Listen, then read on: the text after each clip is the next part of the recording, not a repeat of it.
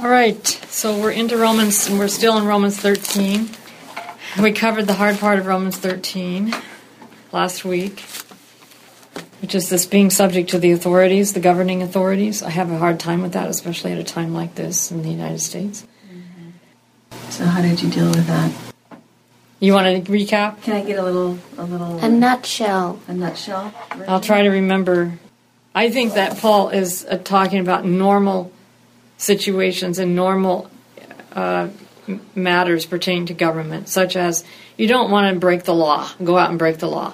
You don't want to resist the authorities just because they're bad.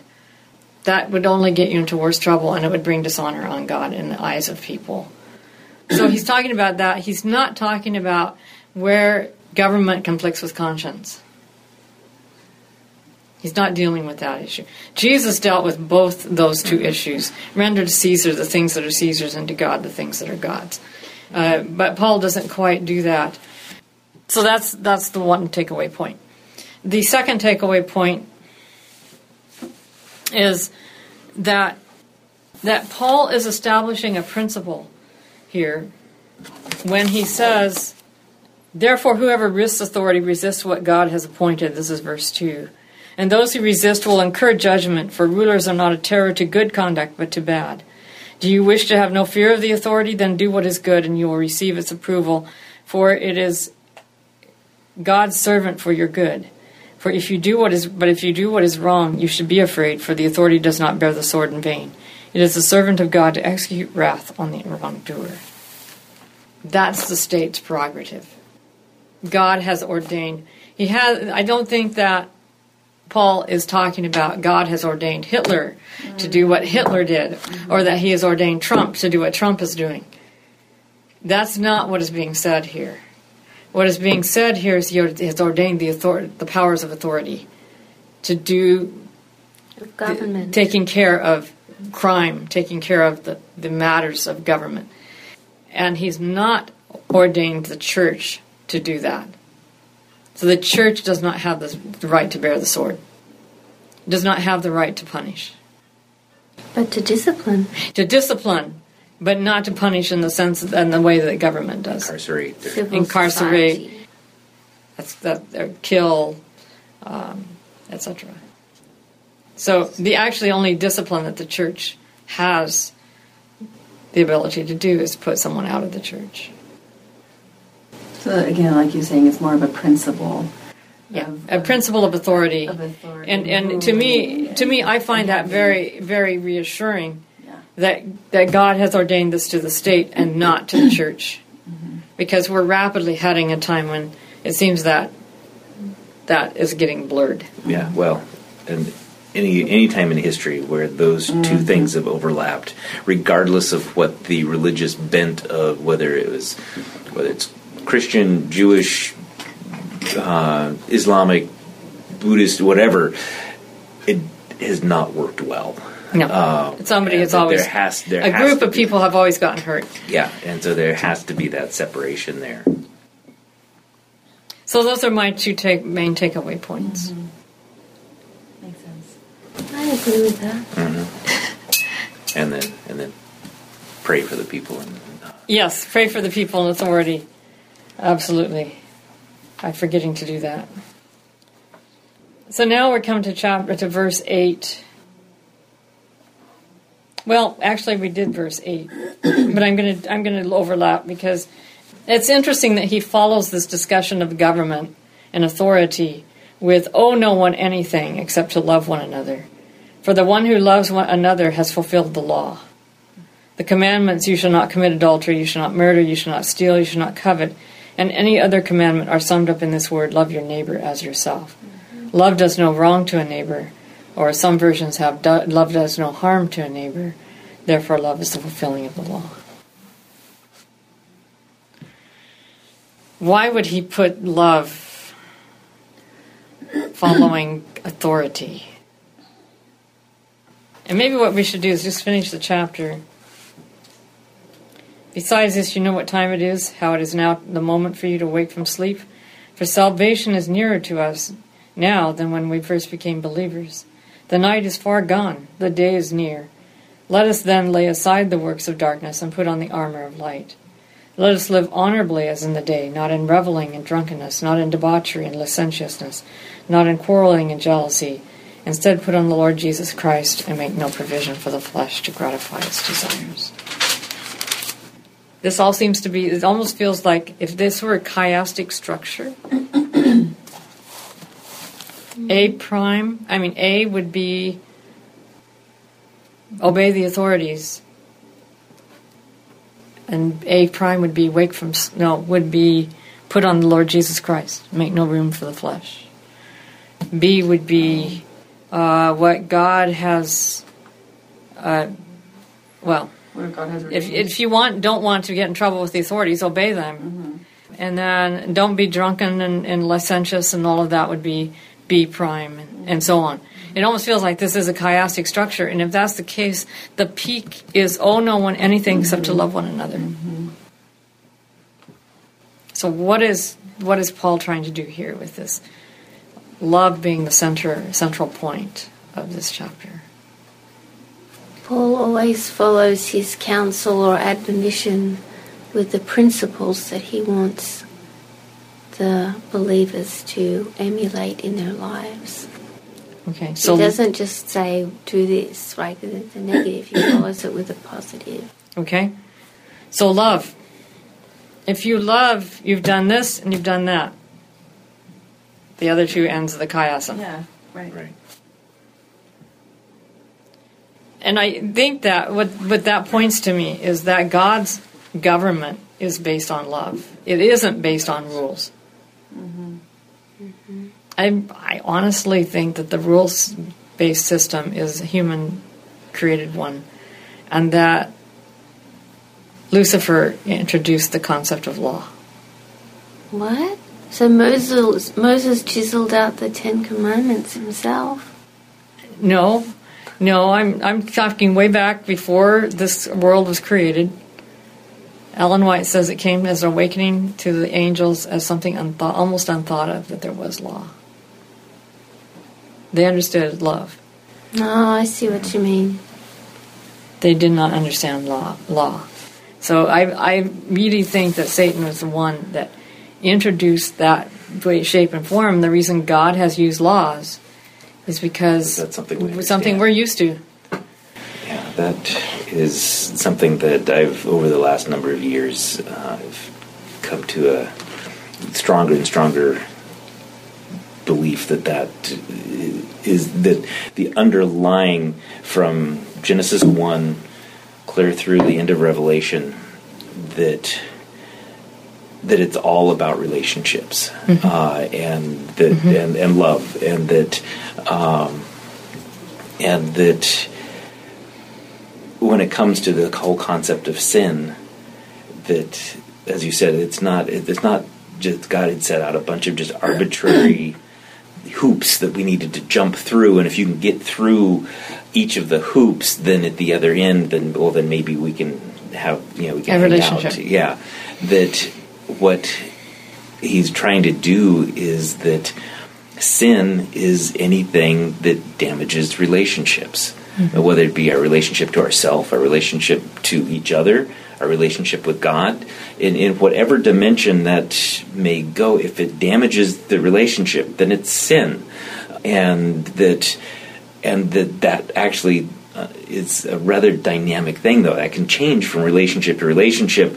You can't just put that down in a list, but the Ten Commandments or whatever, it's just kind of like, that's like the bare basic bones kind of thing. Okay, well, if at least don't kill each other, can we start with that?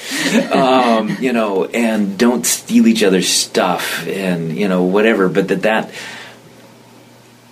was just kind of step A, but that really wasn't it. It was somewhere, I think actually it was Carl Kossart when he had his it was at when he did the quarterly several years ago on, I think it was Galatians, but anyway, in his little supplemental book he was talking about how that that the Ten Commandments was like a trying to at least give the idea of God's character. Say, okay, I want you to love each other. This is who I am. That's how I want you to treat each other. And they kind of looked at each other and said, well, what's that mean? And so he said, okay, well, we'll start with this. And that it's kind of like that there was a spotlight and it was giving just sort of the shadow outline of God and his character. But it wasn't until Jesus came that he kind of stepped. So it wasn't, just the outline, but we actually saw the whole character of who God was and what it meant to actually live a life fully loving each and every person around you, and what that looked like. That's what he's been drawing us step by step towards trying to do. Yeah, very well said. What comes to my mind is I used to have my ethics class, my introduction to Christian ethics class, read the book by Joseph Fletcher. It's a classic called Situation Ethics. Joseph Fletcher is the father of situation ethics in America. And that was his book on it. And so I used to have them read it. I stopped because it's still a classic, but society has moved on to so many different things that I just include situation ethics as one of the ways that ethics is done. But, of course, Joseph Fletcher worked out a scheme where love was the controlling principle in situation ethics, and you just did the loving thing, even if it seemed wrong. And his big case was the woman in the concentration camp who got pregnant by a guard at her choice so that she could get out of prison because they sent pregnant women home. And she went back to her family and they raised the baby together.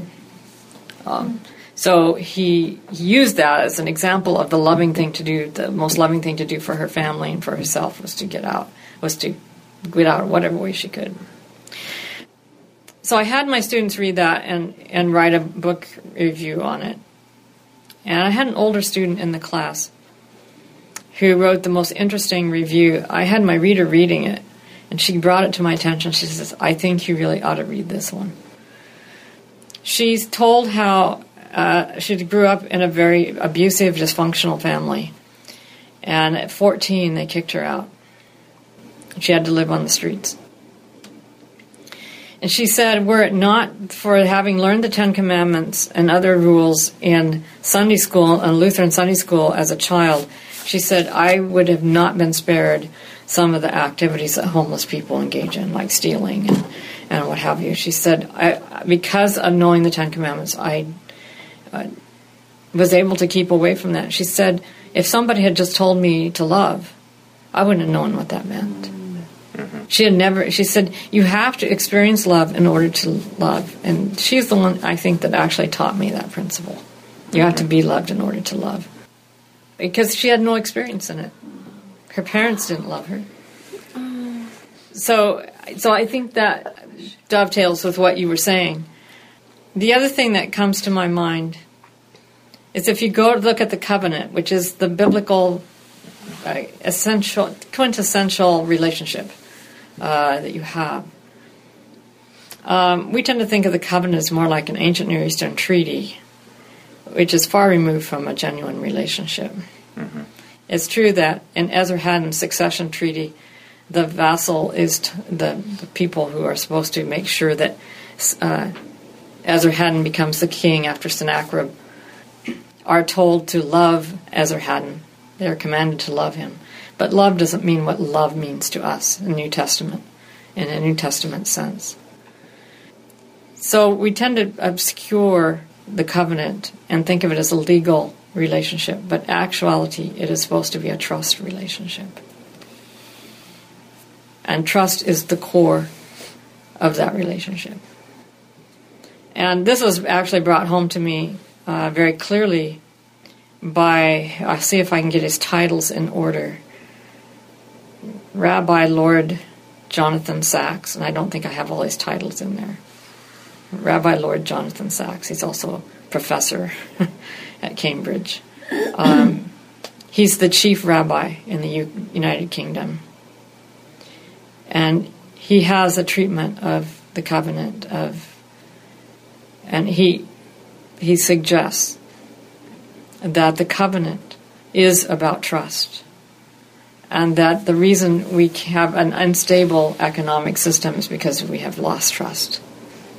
We have not made trust the most important thing. Self-interest is how we run economics. And it's called social Darwinism. The self-interest model.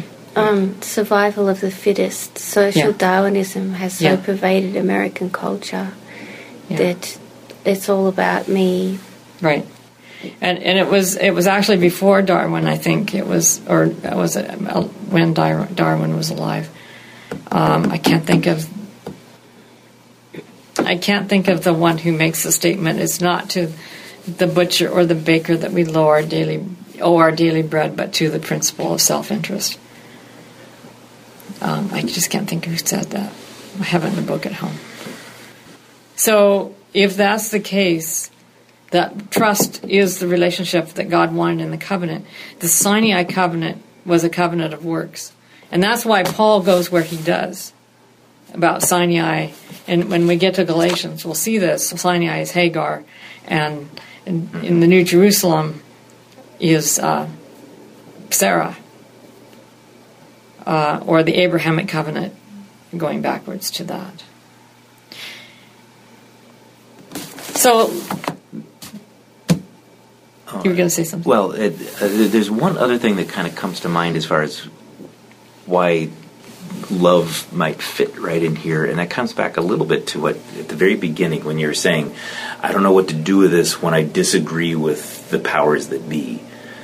And when you think back through history, as far as the successful resistance movements have all been love-based. Whether it's Jesus, whether it's Gandhi, Martin Luther King Jr., they have all been, or even the Truth and Reconciliation Commission in South Africa. But that certainly that would fit in all this as well, as far as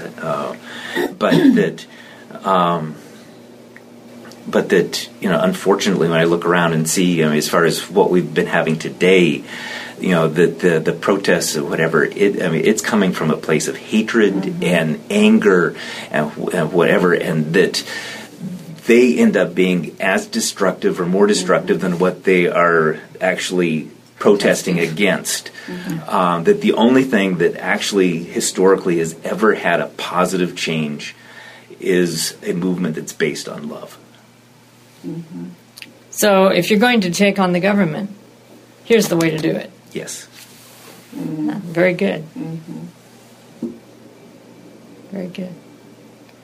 And ultimately, every human government will find itself at odds with God's principles of doing. And at some point, some it's very obvious from the beginning, others not so much, but that just by virtue of being too many humans involved, it's not going to match up. And so at some point, there is going to be a point of conflict between God's way of doing things. And so we're going to have to, at some point, say, I'm sorry, I can't do that. I feel lately like I've been meeting that conflict in my classroom. In that students do not understand why God has all this power and he didn't do it a different way in dealing with the sin problem. He could fix it. He just has all the power. And I've had to divest them of that by saying God does not run his universe on power. He runs it on moral principles of his character. Right. Well, it comes back to, again, at a couple points towards the end of Jesus' life. One in the upper room, when John says that Jesus at that point recognized that God, the Father, had given him all authority, all power on heaven and earth, that he was the most powerful being in the universe. And at that point, he gets up and he washes his disciples' feet. He, knowing he was God, knowing he had come from God and was going to God, he took his towel. Took that and leveraged his power to serve the people around him. Yeah. It's power, as Greg Boyd likes to put, it's power under instead of power over. Right. And then, just before his ascension, he turns around to his disciples and again says, look, God had given me this power, and now I'm giving this power to you. Now you go out and use it the same way I did with you.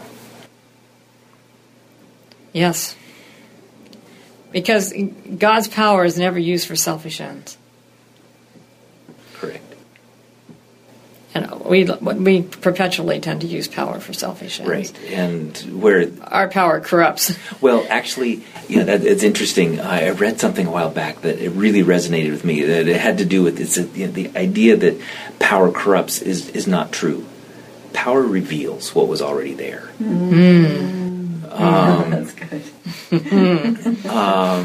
That's really good. And so the reason I don't do X, Y, and Z is because I don't have the power to do it. But if suddenly I'm given the authority or the ability to do it, the things that I wanted to do all of a sudden become tempting. Or I become corrupt enough to just go ahead and seize power to do it.